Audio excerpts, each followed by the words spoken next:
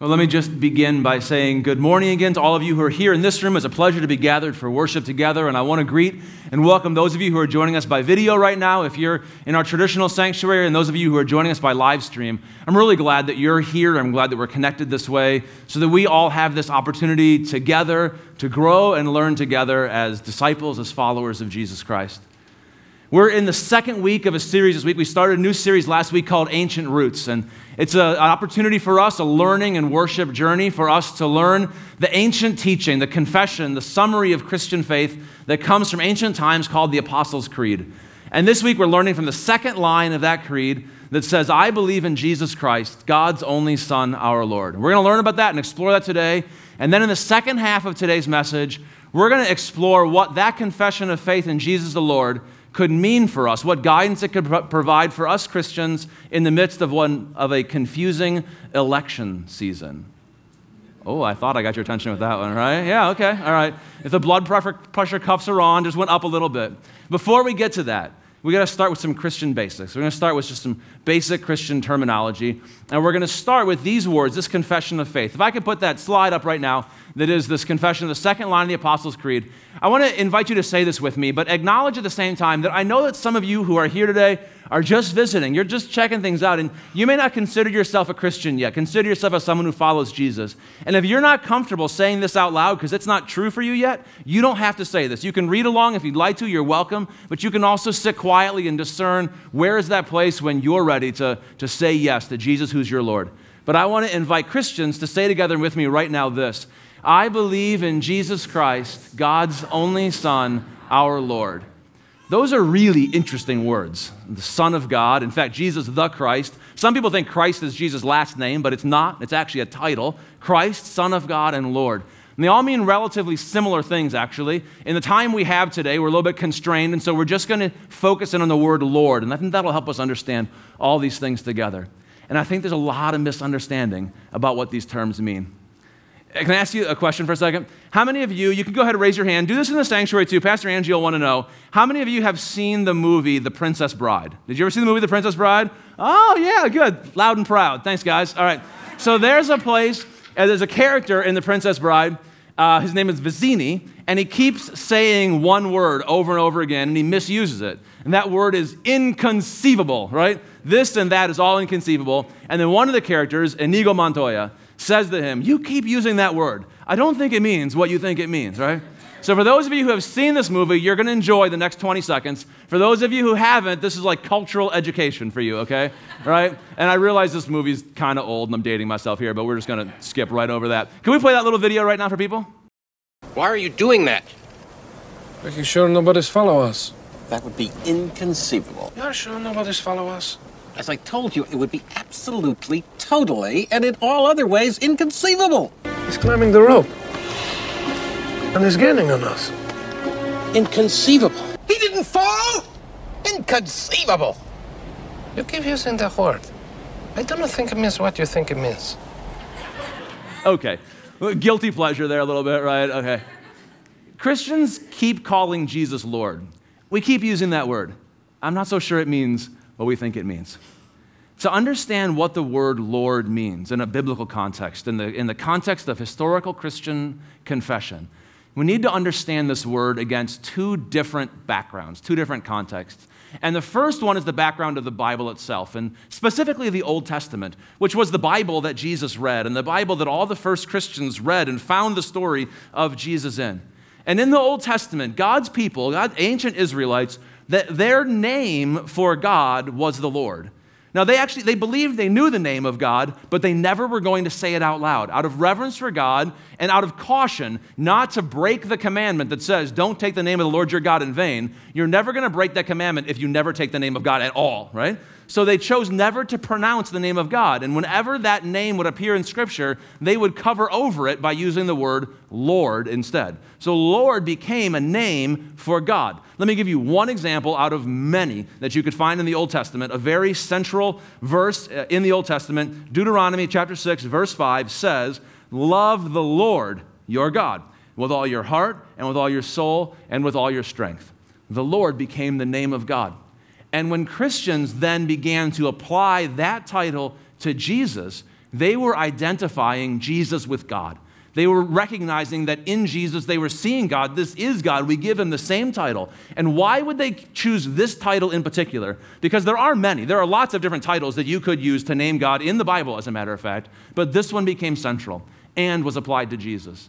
And the reason for that, I think, is its central meaning is being in charge. The Lord is in charge. The Lord is king. The Lord reigns. And when Jesus came, the Christians realized, as he began to teach about the kingdom of God and began to enact the kingdom of God among them, that they were seeing the rule and reign of God in Jesus, which really is the same flavor of the word, the same definition of the word that we find when we learn from Jesus' wider world, from the world, the context of the world around him. At a sort of simpler level, people who were in charge of all different kinds of stuff could be called Lord in some way. Like, you can think of like medieval lords and ladies. They were the lord of this area or that area or something like that. And then as you went up the power chain, up the food chain in the Roman Empire, the kings, the emperors of the Roman Empire used words like these to describe themselves. So Caesar Augustus, who's probably the most famous emperor of the whole Roman period, he was the king of the Roman Empire when Jesus was born. The titles that were used to describe him were Son of God and Savior, right? So he did not have an ego problem, actually. He's good. So, I'm the Son of God and the Savior of the world. And people thought that about him. And then as you went through the first century a little bit, through the lifetime of Jesus and some of his first followers, some of those early Roman emperors, including the Emperor Domitian, called themselves Lord and God. That became their title. If you've ever worked in an office, could you imagine putting your nameplate outside your office? John Smith, Lord and God, right?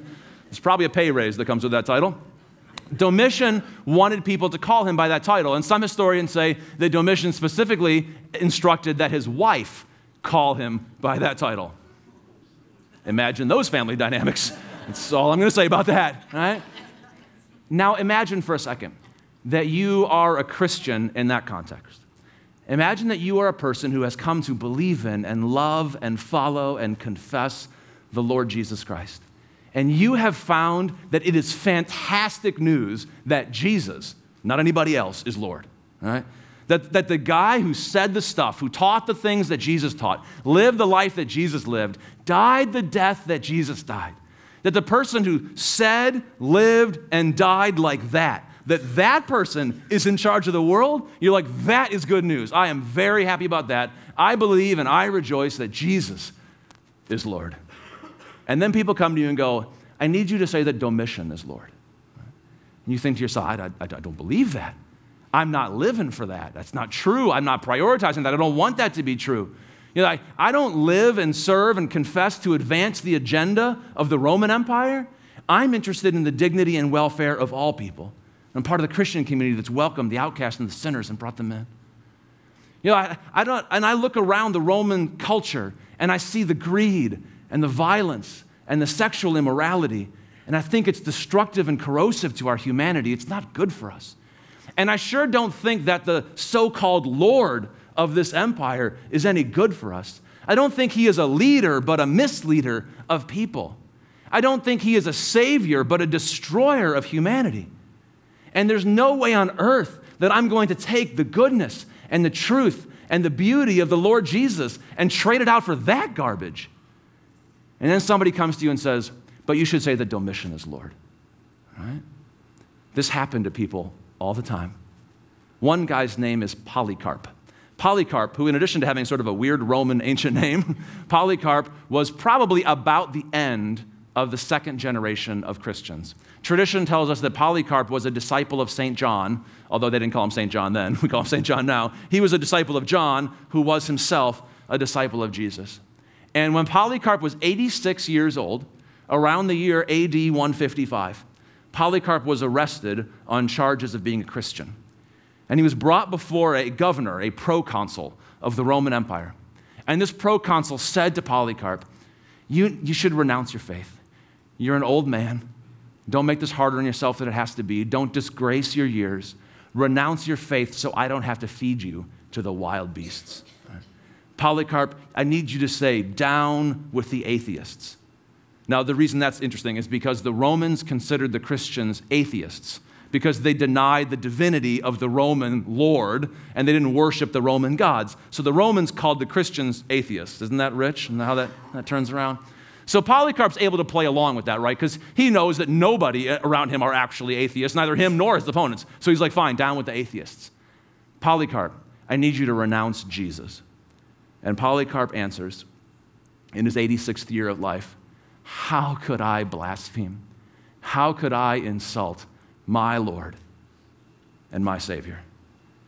And so they killed him for his loyalty to the world's true Lord and King. Jesus is Lord. We keep using that word. I'm not sure it means what we think it means. We have been saying Lord, we use the word Lord like it's a private religious word. And we think of being religious as being a private thing that doesn't necessarily determine the rest of our public lives, what we say and what we value and how we form relationships and how we build communities. But in fact, if Jesus is Lord, if he is Lord at all, then Jesus is Lord of all. If he's Lord at all, he's Lord of all in our lives, including our public lives, our words and our values, our relationships, and our communities. But I think over the course of a couple thousand years, we've sort of allowed that title to slip, and we've become more comfortable with diminished uses of that word. And in fact, I think at this point now, without ever saying so out loud, we have all agreed silently to give Jesus a demotion. We've decided to demote him from his office as Lord, and instead we have installed him as the Undersecretary for Afterlife Affairs. We have decided that Jesus' job is to get us into heaven when we die. That is within his dominion. But it is not his jurisdiction to be in charge of everything in our lives. But of course, that's not what Jesus said. And that's not what the first Christians confessed when they said Jesus is Lord, and is not really what we mean or want to believe when we say, I believe in Jesus Christ, God's only Son, our Lord. He is Lord of all. And really, when we gather as Christians and when we pray together and when we teach every week, we are really, all the rest of our faith and our pattern of life and values is simply working out the implications for each area of our life, what that central conviction means. If Jesus is Lord, what does that mean for our communities? What does that mean for our marriages? What does that mean for our lifestyle? What does that mean for the way we handle money? What does that mean for ministry? What does that mean for church, that Jesus is Lord? And today, in the second half of this message, what I'd like to do is kind of think out loud with you a little bit about some guidance that could be provided for us. What would the implications be for us in the midst of a very confusing election season, if in fact Jesus is Lord? Now, let me do a couple things to try to lower the blood pressure in the room right now. I'm not about to tell you who to vote for. I'm not going to endorse a candidate. I have personally spent time in my life in churches and Christian communities where it was assumed that every good Christian was a Republican. And I have spent time and been a part of Christian communities where it was assumed that every good Christian was a Democrat. Some of you may have only been in one of those kinds, and so you think it's weird that there's another kind. I understand. But neither one of those environments was very healthy, really. And so I'm not going to tell you who to vote for. But I can't talk to you today about the lordship of Jesus, standing in continuity with the Christians who have gone before us, who died for that confession, and hide from this implication or this application. And furthermore, I hope, that as your pastor, I can provide some guiding principles that I hope will be of service to you, that I hope will be helpful to you in your thinking, in your praying, and even in your conversing and discussing out loud in public with other people this election season. And in fact, in our community, our growth group study guide, the last third of our study guide this week is designed to try to make those environments little practice environments where we can practice having loving, truthful, civil, concerned conversations together as followers of the Lord Jesus Christ, engaging this season of our public life together. So let me begin by offering you here what I think are these guiding principles that I hope can help us, that I hope will serve you as Christians, as followers of the Lord Jesus in this time. Here's the first one. Under the lordship of Jesus, the Bible reveals priorities, not policies.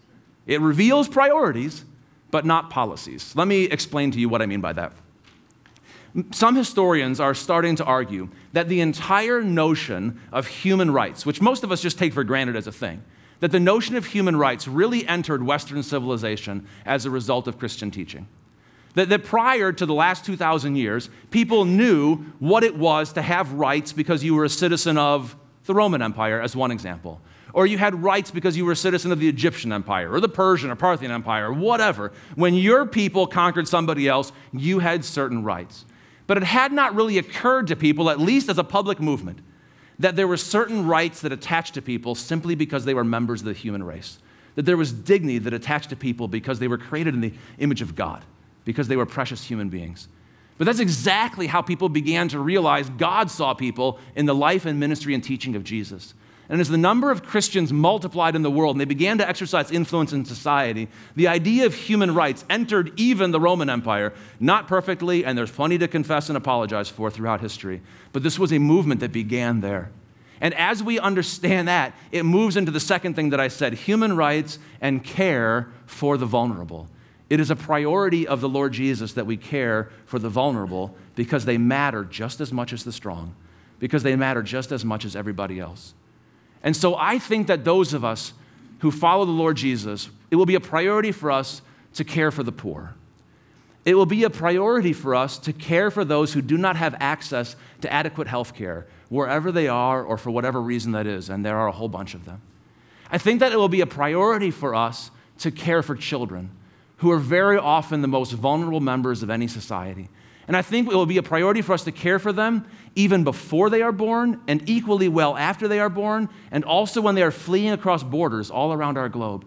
And they will equally well be committed to the welfare and the conditions of those children's mothers and, God help us, the roles of their fathers as well.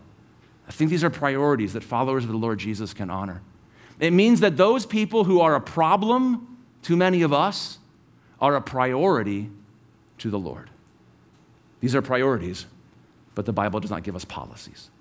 The Bible does not reveal to us, God has not sent a prophet, I don't think, to tell us which tax plan will be the most just across all up and down the income spectrum. I don't think that it is revealed to us which immigration policies will be the most fair. I don't think it's revealed to us which benefit entitlement programs will actually provide the most benefit to those who need it and do good for people without just throwing a bunch of money away and creating cycles of dependence. Instead, I think Christians who can care passionately about these priorities, and it's possible that I've articulated these priorities not quite correctly. And if that's the case, God help us, let's fix those. But if those priorities are right, then I think that Christians who can get behind those priorities ought to be able to talk together with other Christians who care passionately about the same priorities, but disagree about the best policies to get there and figure it out together.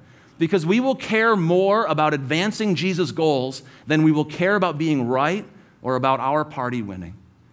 I think the Bible reveals to us priorities, but not actually yet policies. Let me give you just one more example to try to clarify this. I think a priority under the lordship of Jesus, a priority will be inter-ethnic, interracial reconciliation. Listen, the church actually at one point had a monopoly on this. Like, we're the ones who showed the world how to do it.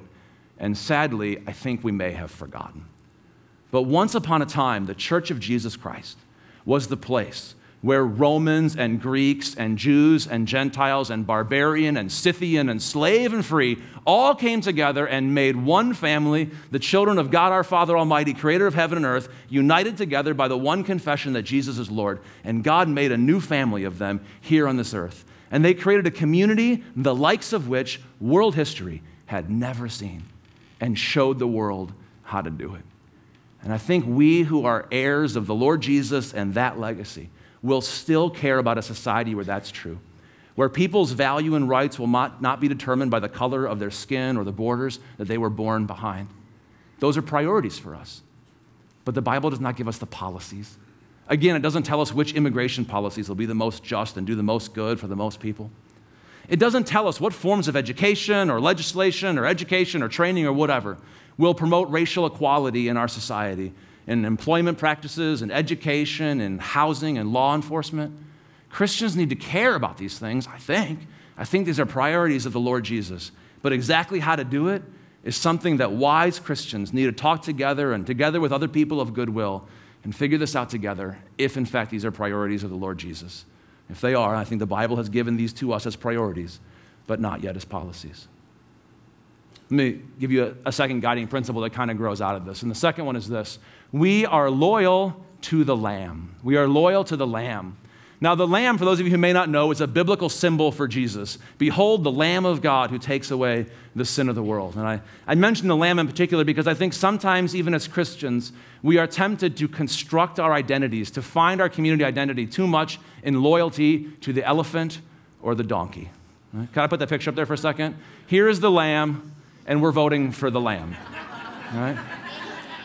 Now, honestly, you probably shouldn't color them all in the colors of America because Christians live the world over, right? The Lamb is the Lamb, the Savior of God for all people. Oh, we can probably take that down now. Now, in my experience and in history, I think we can see how Christians, or groups of Christians, have sometimes been manipulated as voting blocks for one party or the other, and I have seen it go to both Republican and Democratic directions. And when that happens, it is not usually the agenda of the party that is compromised to the agenda of Christ. Rather, it is the agenda of Christ that is asked to bow the knee to the agenda of the party.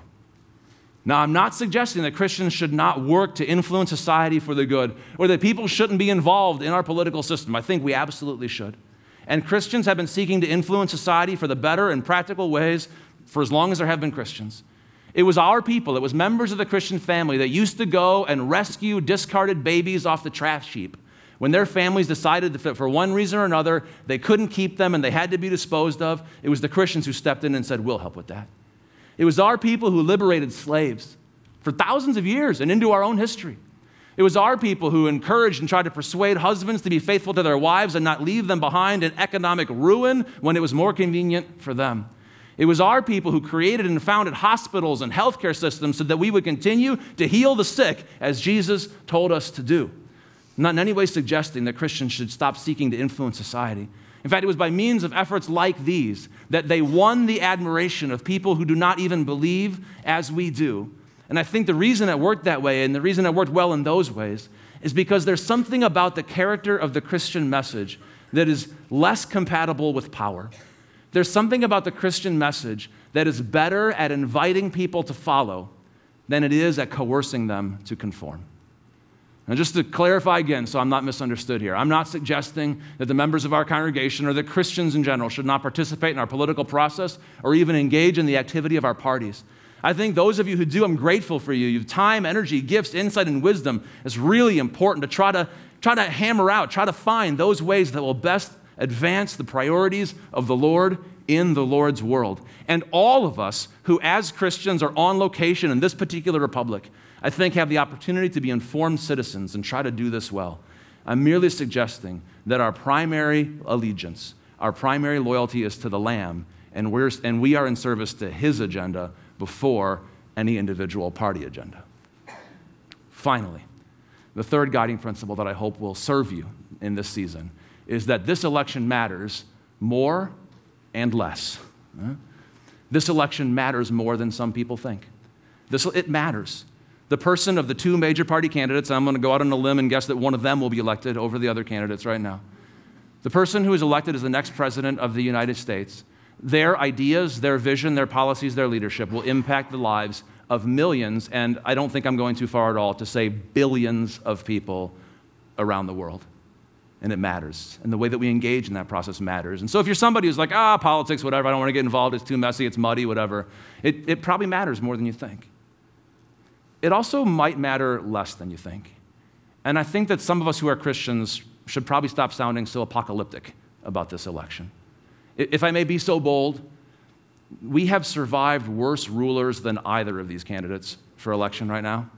And the kingdom of God is still doing just fine, and Jesus is still on the throne.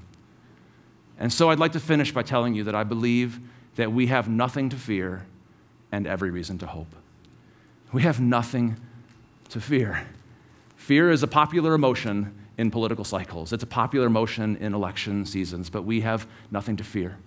The Bible teaches us, specifically in the book of Philippians, that our citizenship is in heaven, that our citizenship is primarily in the kingdom of heaven and the kingdom of God before it's in any nation. And the kingdom of God is not on the ballot this November, and Jesus is not on the ballot either. In fact, He's already on the throne, and nobody is taking Him off.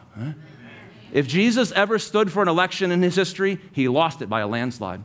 One time he was up for a popularity contest standing in the halls of power, and the crowds had turned against him, and they shouted, crucify him, we want the other guy instead, give us Barabbas. And so they had arrested the Lord Jesus, and they not only locked him up, they killed him, and they laid him in the ground for dead, and 3 days later God said, I don't think so, and raised him again from the dead, and then he ascended to heaven, and he's seated on the throne at God's right hand as the world's true Lord and King, and he is still Lord, and the kingdom of heaven is doing just fine. Thank you very much. We don't have any reason to fear, and we have every reason to hope.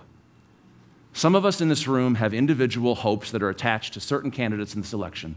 You may be hopeful that a certain candidate will impact the lives of certain people or group of people positively, and those can be very meaningful hopes, so I don't mean to denigrate that at all. But our ultimate hope is somewhere else entirely. Our ultimate hope is in someone else entirely. Our hope is in the power of God that defeats sin and death now and forever. Our hope is in the power of God to make all things new forever and for now. And I do not have any idea, or at least I don't know with any certainty, who's going to win this election on November 7th, and neither do any of us here. But I do know who wins in the end. I've already read it. I know. I know that God wins. I know that God triumphs over the power of sin and death. I know that good defeats evil. I know that love triumphs over hate. I know that hope has and will triumph over despair. And I know that life has and will triumph over the grave. And I know these things because of what I believe. I believe in Jesus Christ, God's only Son, our Lord. And if you believe that along with me, then you know all these things too. Then you and we together can engage even this crazy season without fear and full of hope. And by our conduct for the next 15 days and well beyond, we can give witness to the world about the power of the Lord Jesus, about his power to transform lives and to transform relationships and to reorder communities. And we will be able to do that now, and we will be able to do it well into the future. And when we go out from this place today in just a few minutes, we will continue to work for the Lord's agenda. We will continue to seek his priorities. We can do that individually, and we can do that together. And here in this place, we can pray for it. So that's what I'd like to invite you to do right now, is pray with me for that. Father in heaven, we thank you. Thank you for your love and your power, for your rescue from a world that is full of sin and corruption and heartbreak and hurt. And God, we pray for your salvation and your rescue to come into our lives, not only in the eternal future, but God, even now, as Jesus taught us to pray that your will would be done here on earth, here in the United States, here in Minnesota, here in our town, as it is in heaven. And God, we pray that you would fill us up with your Holy Spirit, that you would draw us to Christ, that you would conform our lives and our communities to the image of Christ, that you would banish fear from our hearts and from our land, and that you would fill us with hope. And God, I pray that you would make us to be faithful and powerful witnesses to the Lord Jesus, that through broken people like us, that you would do what you do best, and that is to save lives and draw people into eternal life now and forever in relationship with you. We pray in the name of Jesus, our Lord. Amen.